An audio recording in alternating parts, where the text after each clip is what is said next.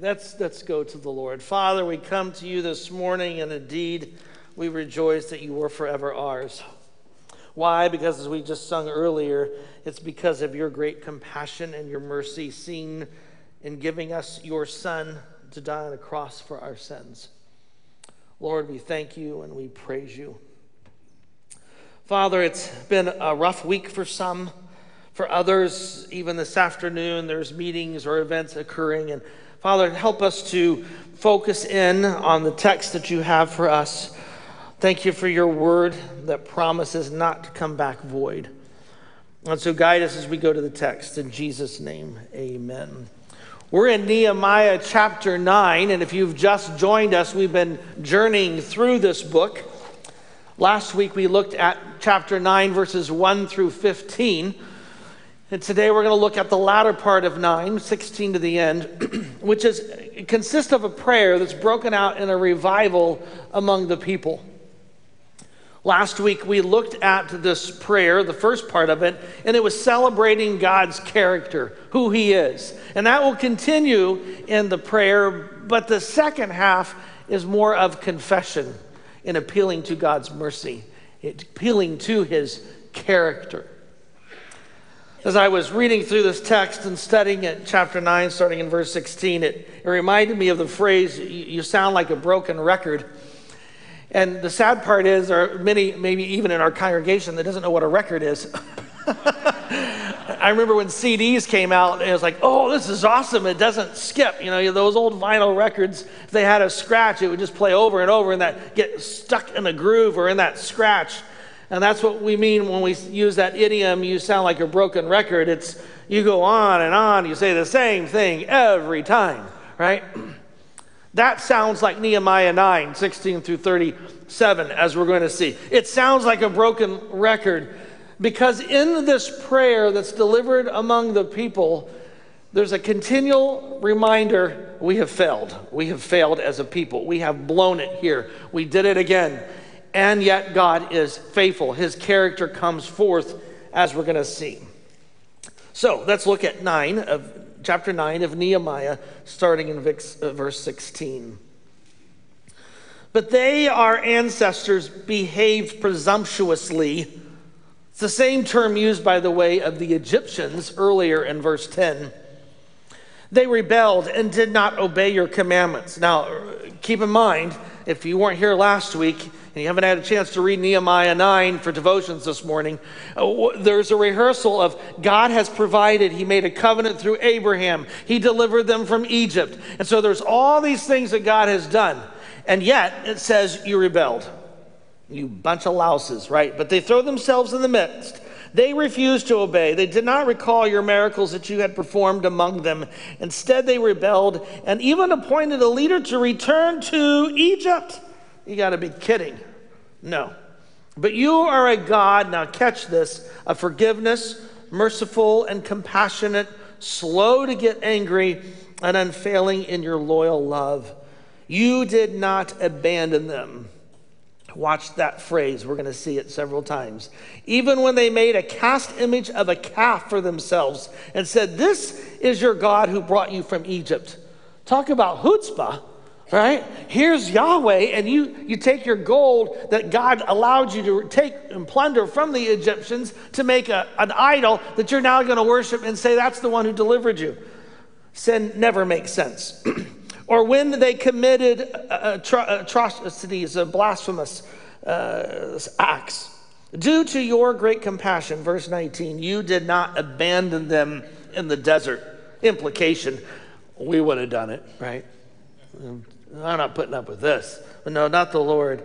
It says, the pillar of cloud did not stop guiding them in the path, nor did the pillar of fire at night. You imparted your good spirit to instruct them. You did not withhold manna from their mouths. That was the food that they sustained through the desert. You provided water for their thirst. For 40 years you sustained them. All 40 you were there the whole time. Even in the desert they did not go wanting. Their clothes did not ever wear out, and their feet did not swell.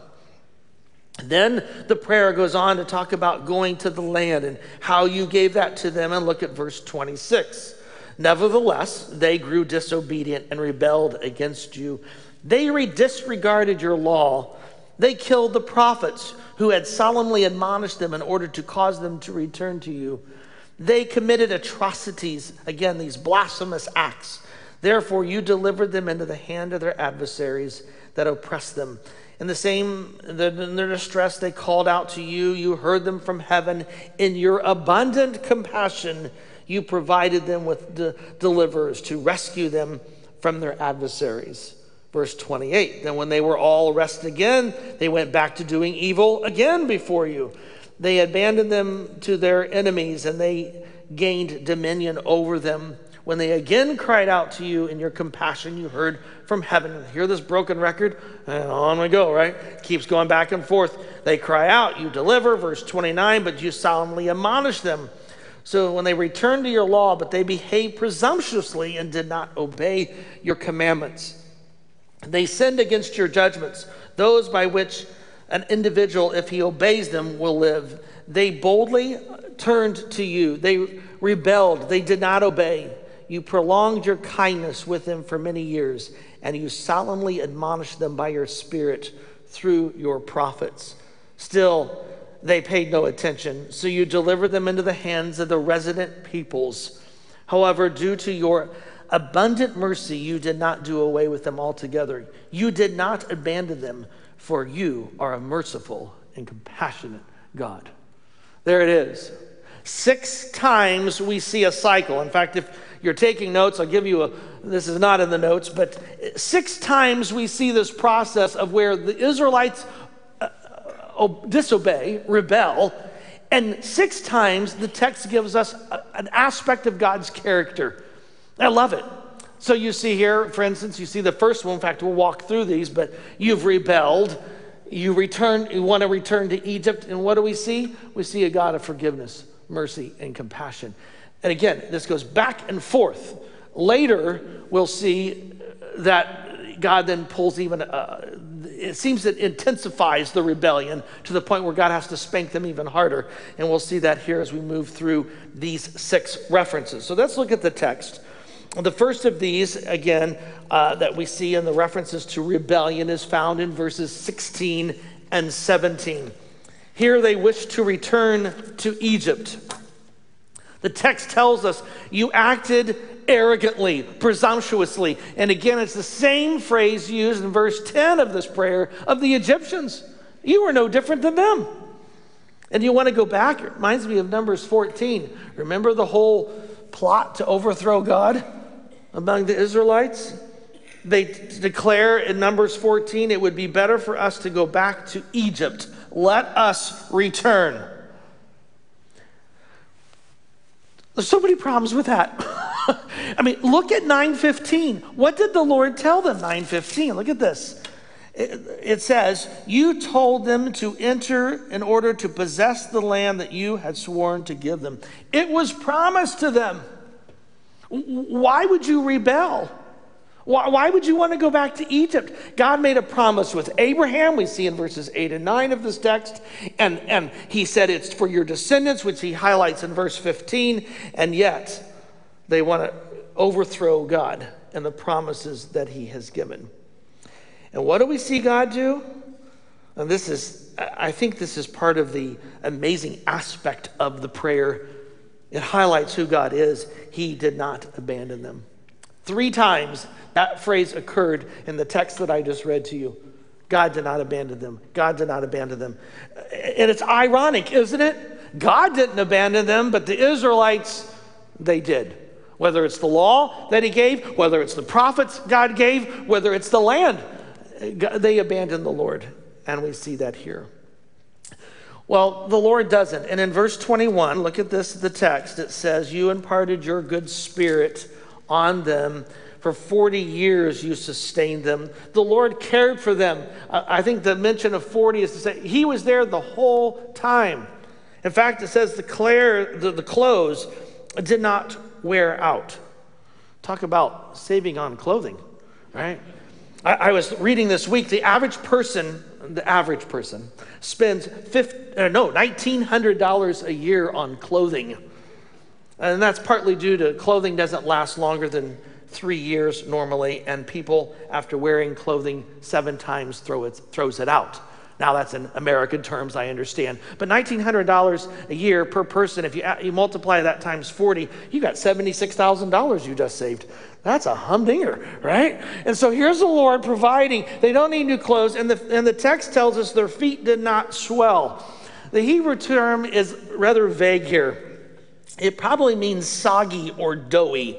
It's like saying my feet feel like lead. I can't move them.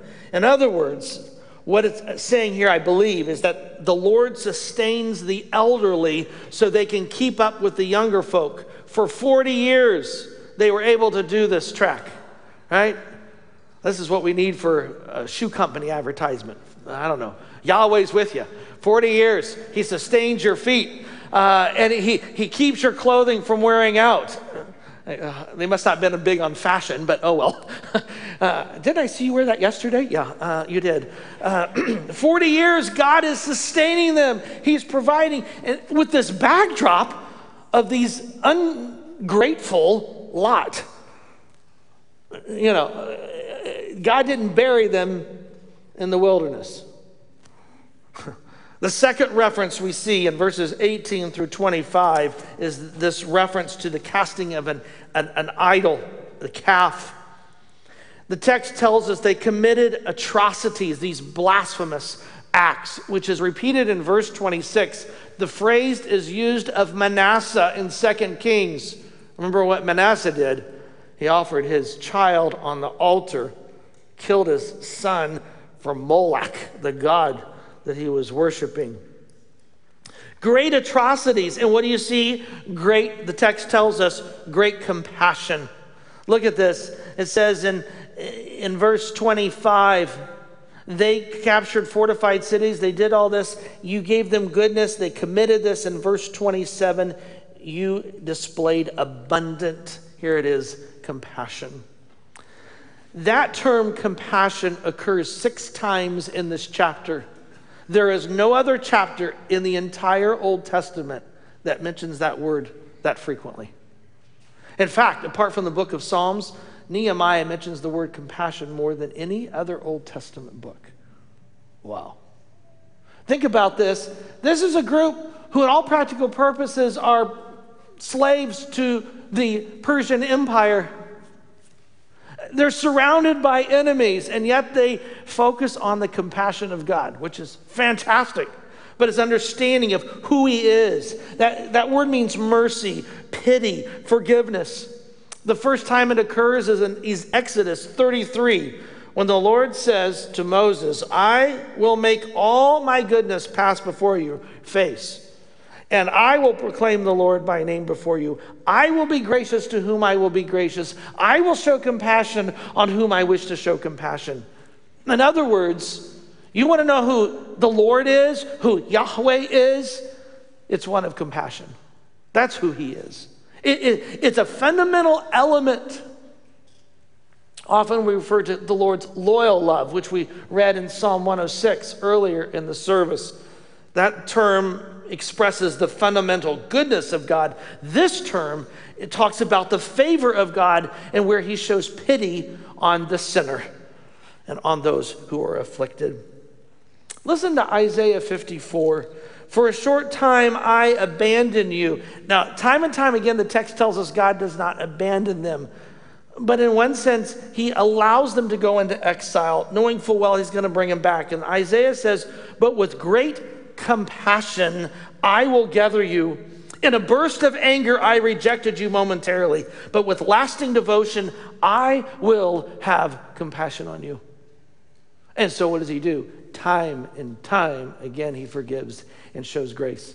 And that's what this prayer is rehearsing. In this broken record, we see God's character coming through loud and clear. I love the lyrics to the old hymn, "Oh, worship the King, all glorious above. Oh, gratefully sing his power and his love. our shield and defender, the Ancient of Days, pavilioned in splendor and girded with praise. So you see this great God, and then verse I think it's verse 3. Final children of dust and feeble as frail, in you do we trust, nor find you to fail. Your mercies, your compassions, how tender, how firm to the end, our maker, defender, redeemer, and friend. That's our God.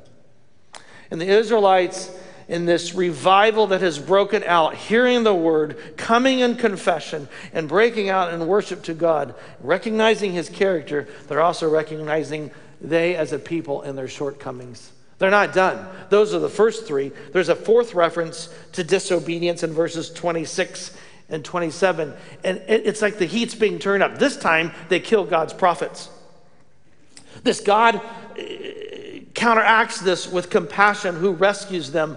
But twice in this chapter, in this prayer, there's God sending his prophets to them, and yet they reject it. And the Spirit moving through the prophets. And this is the first time God brings adversaries to them and disciplines them. What's wrong? I don't know. We'll move on. So that's the third reference. The fourth reference, return to doing evil. He's a God of compassion who cares. The fourth is of Israel's disobedience and God's compassion. And then finally, the sixth, we see a God who is ignored by his people. Verse 31, I love the verse. It says, however, due to your abundant mercy, you did not do away with them altogether.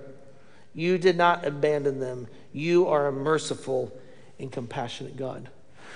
So we look at these six sequences, six events that occur, and you say, okay, what's going on here? So let me give you some things to write down if you're taking notes. First of all, in each of these sections, as we've seen, it focuses on the characteristic of God.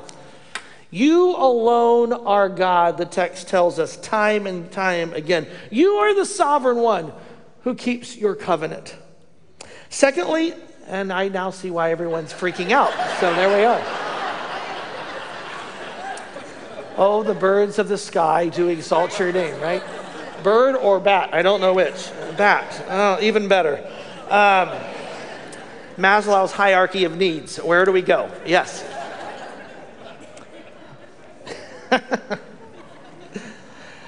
I didn't even put the Batman sign up, and here we are. God is merciful and gracious and keeps us humble, right? So we go to the text, if you can focus. You alone are Lord. Secondly, there's a clear understanding of God's grace and mercy in the life of Israel. Time and time again. Exodus 34, Moses, after he'd cut the two tablets a second time, God did, and gives it to Moses. Listen to what the Lord says about himself. The Lord, the compassionate and gracious God, slow to anger, abounding in loyal love and faithfulness, keeping love for thousands, forgiving iniquities and transgressions. But he will punish, the text goes, for those who sin, for their children's children, and to the third and fourth generation.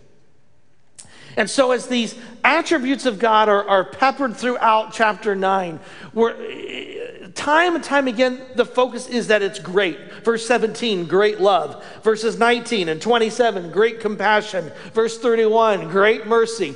And we see all of that there in the text. The third thing we see as we look at these six references is, don't miss it, is the importance of the land. That's key. It was the promise given to Abraham that is seen to be brought to fruition here in the text. It ties us back to God's promise. And by the way, we're going to see this when we get to the next verses. It sets us up for the latter part of the prayer. What are these people longing for? For Persia, despite how nice they have been, to throw the yoke off and to replenish the earth in the land that God has promised to them. That's what they long for. This is what they're desiring, to see the fulfillment of the covenant. And in the process, we see that God's judgment is just. We don't serve an evil God. We serve a God who is very gracious. You should see that in this text. I mean, think about Israel. They're without excuse. Verse 7 or 16, they did not obey the commandments. Verse 20, they refused to listen to the Spirit that had been given. Verse 26, they disregarded the law. Verse 29, they did not obey the commands. And verse 30, they ignored the prophets. You know, it's easy in reading Nehemiah 9 to say, what a bunch of losers, louses. I mean, how can you be so ungrateful? And yet, careful, right? As I look at the mirror, I say, who am I? I have the dwelling of the Holy Spirit as a believer. I have both the Old and the New Testament, right, that's been set before. And 2 Timothy 3 tells us that all Scripture is useful for teaching, for reproof, for correction, for training, so that I might be perfect in every good work. And yet I still find myself confessing those sins that, I thought I slayed that, and here it is again. And so it's easy to condemn the Israelites and realize, wait a minute, we need to be careful too.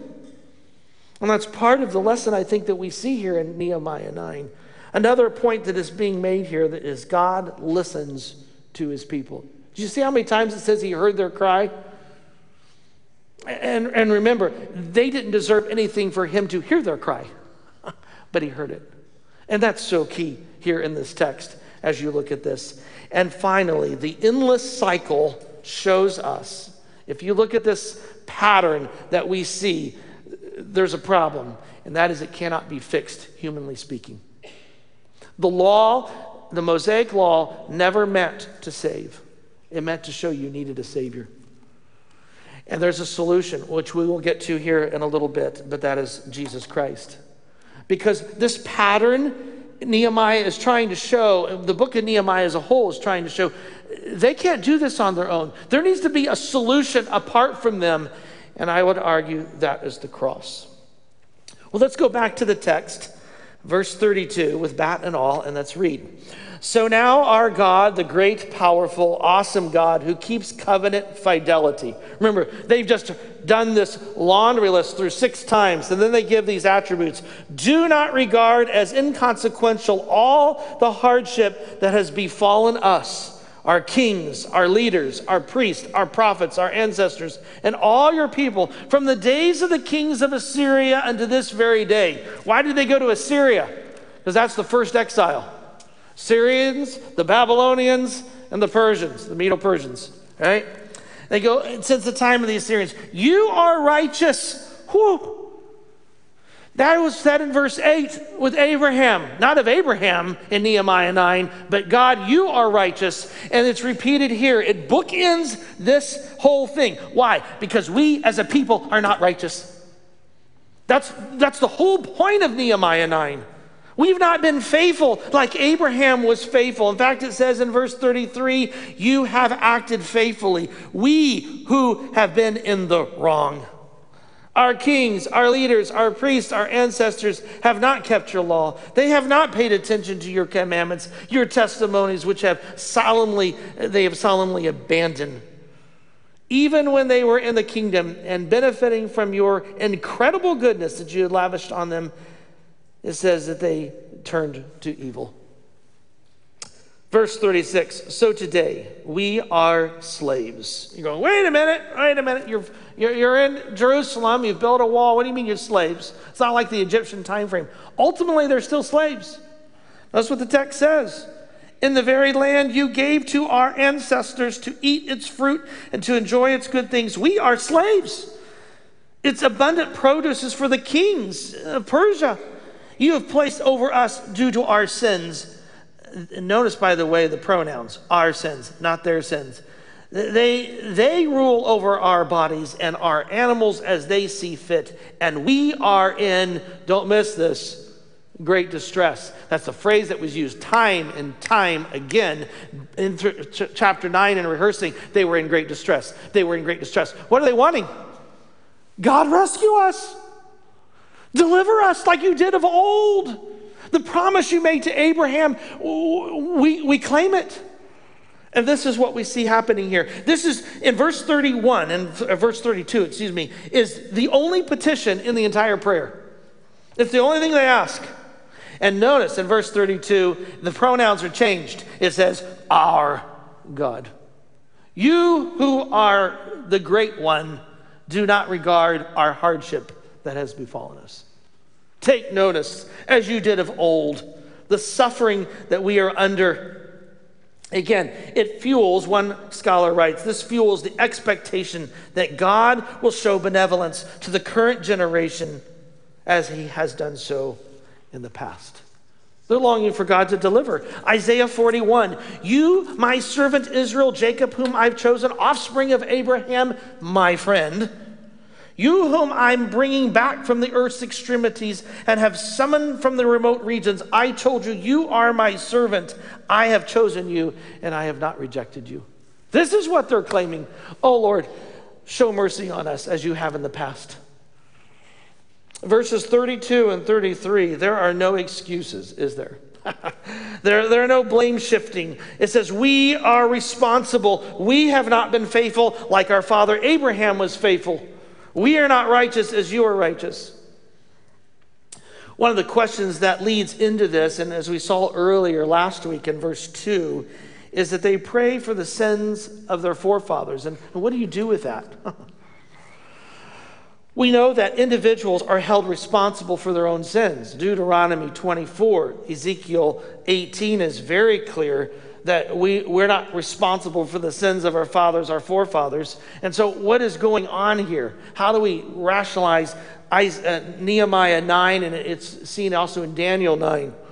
They're familiar texts that are used in arguments today about confessing sins of our forefathers.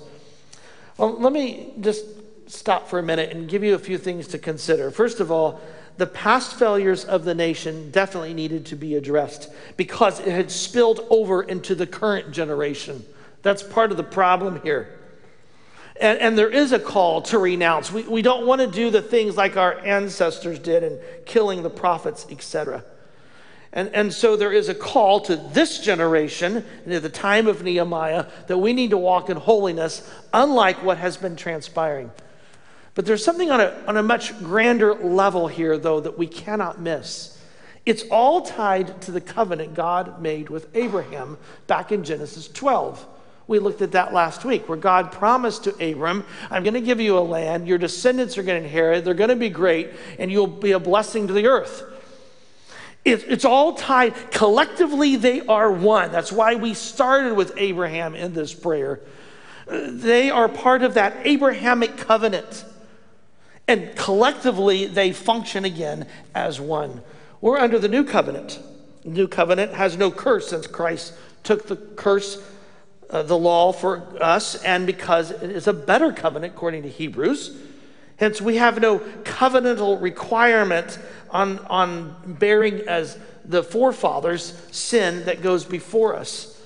It's unique. I wrote here in the notes, Nehemiah has been applied to the argument that we, our country, must confess our sins of slavery. Well, renouncing sins of the past is important. We need to be reminded of the value of life, that we need to be colorblind. But as noted above here in Nehemiah 9, Nehemiah is addressing specifically the Israelites and their relationship to the Lord, I would argue, under the Abrahamic covenant. Again, you've got to take into account not only Ezekiel 18 and Deuteronomy 24, but James 1, 1 John 1, that we are to confess our sin. And never do I see in the New Testament confessing the sin that my grandfather did. And I think we need to be careful as well, utilizing Nehemiah 9, as I hear some do in certain circles for argumentation's sake, because the contemporaries of Ezra and Nehemiah did not benefit from their ancestors' sins. They actually were harmed by them. So confessing the sin is a sin that has weighed heavily upon them. The book of Romans clearly argues that all groups, no matter if you're Jew or Gentile, we are all guilty of sin.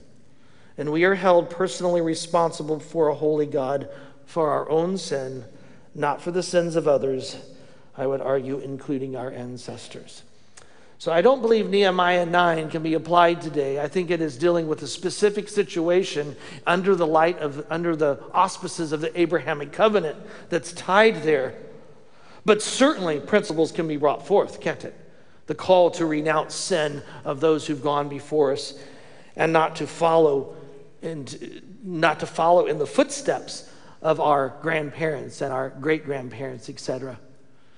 Thank the Lord for the Holy Spirit and the transformation of life, right? You see sins of your grandparents or your great-grandparents, and say, Lord, help me to break that. I don't want that in my life and in my family's life. Verse 33 makes that profound statement. It says to the Lord, you are righteous. One commentator writes, it's the highest form of worship in the entire prayer. It recognizes that God, you are above all, and we are not righteous. In fact, we have failed time and time again, the text tells us.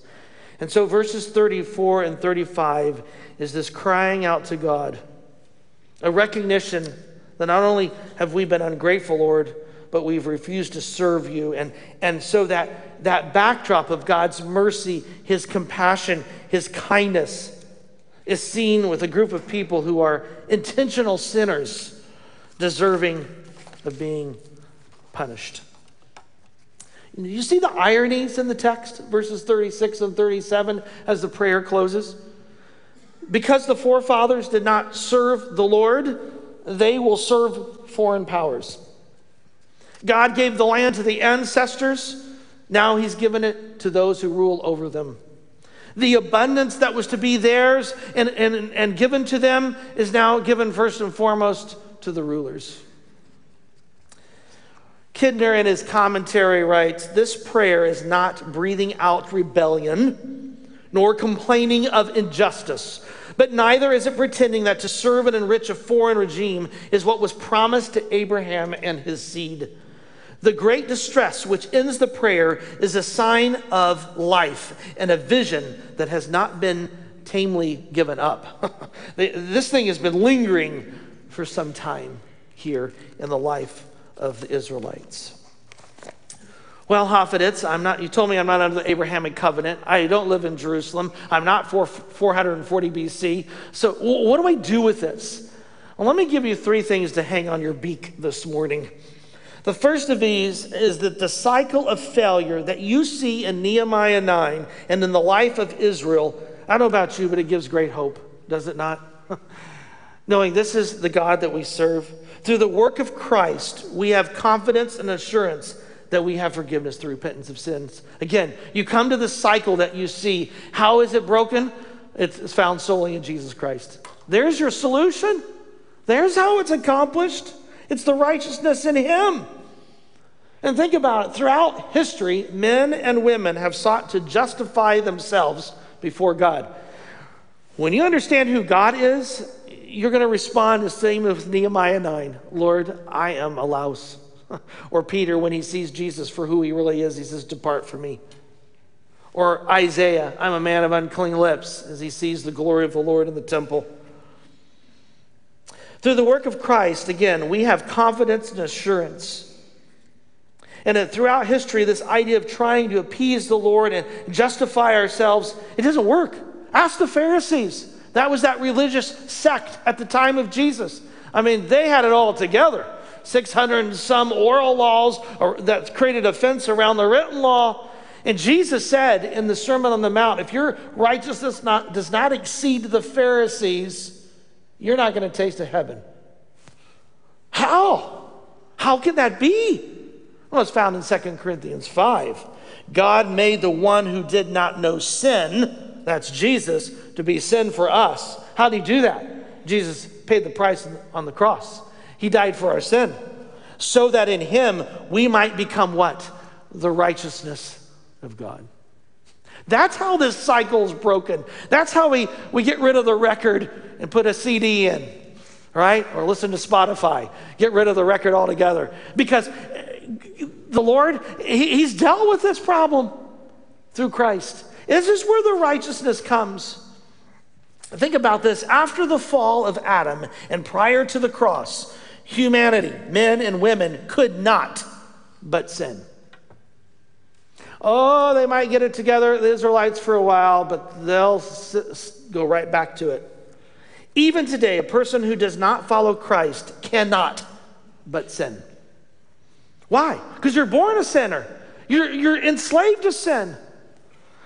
As a follower of Jesus, however, you can not sin because of the power of the Holy Spirit which dwells within you. Romans 5, consequently, just as condemnation for all people came through the one transgression, that's Adam.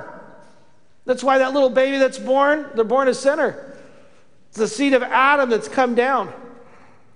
For just as through the disobedience of the one man many were constituted as sinners, so also through the obedience of one man, that's Christ, we might be righteous.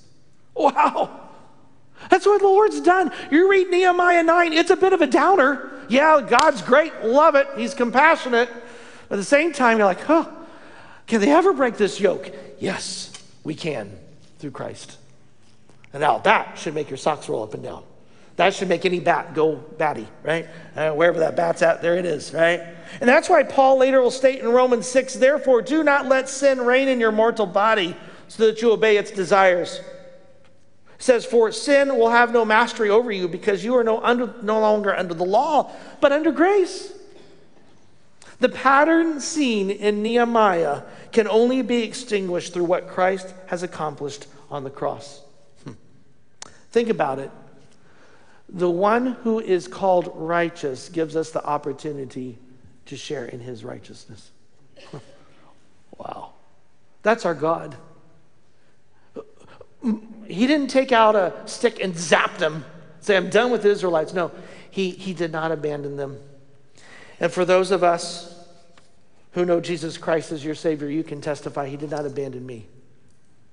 In some of our testimonies, you would wonder, why did God spare Hoffeditz? But God did. Or why did he spare me? It's because of God's grace. 2 Corinthians 5, God made the one who did not know sin to be sin for us so that in him we would become the righteousness of God. And this leads us to the second point. I don't care what the situation is, God is there to intervene.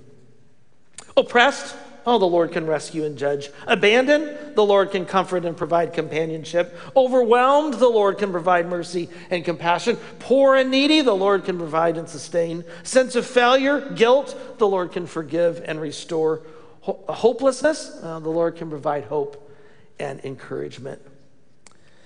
Think about it. If there were no times of misery or sin, I would argue there would be no manifestation of God's character. It's in the difficult waters that we really see who God is, don't we? Understand this one who reigns over all. Jerry Bridges writes, nothing can be more consoling to the man or woman of God than that the conviction that the Lord who made the world governs the world. And that every event, great, small, prosperous, adversity, whatever the situation, it says is under the absolute disposal of God, who doth all things well and who regulates all things for the good of his people. That's our Lord. You think, well, no, Hoffeditz, you don't know my story this morning. I have wandered so far from the Lord. There's no way. Yeah, I came to church, but it's a pretty hopeless state. Look at the Israelites. What nation on this earth did the Lord give his law, make a covenant, go before and lead? They experienced the provisions time and time again. They saw his hand of protection. They needed his forgiveness repeatedly. And yet, what does the Lord do? He loves them. That's the God we serve. A compassionate, gracious, good God. I love verse 31. He did not do away with them. I don't think there's a parent who would have tolerated such behavior from a child on an ongoing basis on this globe. There's no country that would permit such actions from a citizen. And there's certainly no employer who would condone such a performance from an employee. Such grace, such compassion can only be found in the perfect being, the Lord God Almighty. If you're still having a hard time wrapping your brain around this concept that God can forgive and love, then look to the cross. Charles Spurgeon, the minister from London in the 1800s, makes this profound statement. We must never think that our Lord Jesus died to make God merciful. On the contrary, the death of the Lord Jesus is the result of the mercy of God. That's our God. And I look at Nehemiah 9, this sorry lot, and I go, no, we're no different. But God has intervened with his son, Jesus Christ, who has allowed us to be called righteous. And he forgives and he shows compassion. And there's one other great truth in Nehemiah 9. Don't miss it. And that is the Lord fulfills his promises. His words are true and his instructions are trustworthy. I love Psalm 119, verse 41. May I experience your loyal love, O Lord. By the way, that's a loaded term in the Hebrew. Doctoral dissertations have been written on that term. It's chesed. It's a covenantal love. It's one that you've kept your promise. You've stood by it, just as you did Abraham. O Lord, and your deliverance as you promised. Then I will have a reply for the one who insults me, for I trust in your word. I will lift my hands to your commandments, which I love, and I will meditate on your statutes. Remember your word to your servant, for you have given me hope. Our God, verse 32, look at it again. Our God is powerful. He's great. He's awesome. He keeps his covenant. This is the God we serve. So, we're not left to guessing or wondering or confined to some fantasy. God has clearly laid out his plan for us in his word. Nor are we left doubting the outcome. The Lord of the universe stands behind his word and has demonstrated time and time again his ability to fulfill the promises he has made to his people. And finally, we're not left questioning the value or benefit. The Lord is an all-loving God who seeks to bless us beyond measure for his glory. Nehemiah 9, it's a broken record. But along came Christ, who fixed all of that, provides a solution. If you don't know Jesus Christ as your Savior today, you're trapped. And you know you are. You keep wallowing back to the sin. Yield your life to him. Perhaps you've gotten back into that pattern. And like Paul in Romans 7, you keep saying, I keep doing the things I don't want to do, and I'm struggling here. The solution's found in Romans 8. And that's looking to the Lord and the power of the Spirit to move into your life, to make some transformation. And then finally, cling to the promises of God. Nehemiah 9. Right? Time and time again, it states the Lord did not abandon. He kept the word, and the land that he had promised to Abraham will be fulfilled. God keeps his word. Father, thank you for your scriptures. Reading Nehemiah 9 and this rehearsal of the Israelites in one way seems so removed from us living in 2022 in Westfield, Indiana, and yet in another way we can resonate loud and clear. It's a reminder that we are helpless without your intervention, and you in your great compassion and mercy saw fit to give us your Son. As this prayer started, we pray, may you be blessed, O Lord our God, from age to age. May your glorious name be blessed. May it be lifted up above all blessing and praise. Why? Because you are God. You are our God, and we thank you and we praise you in Jesus'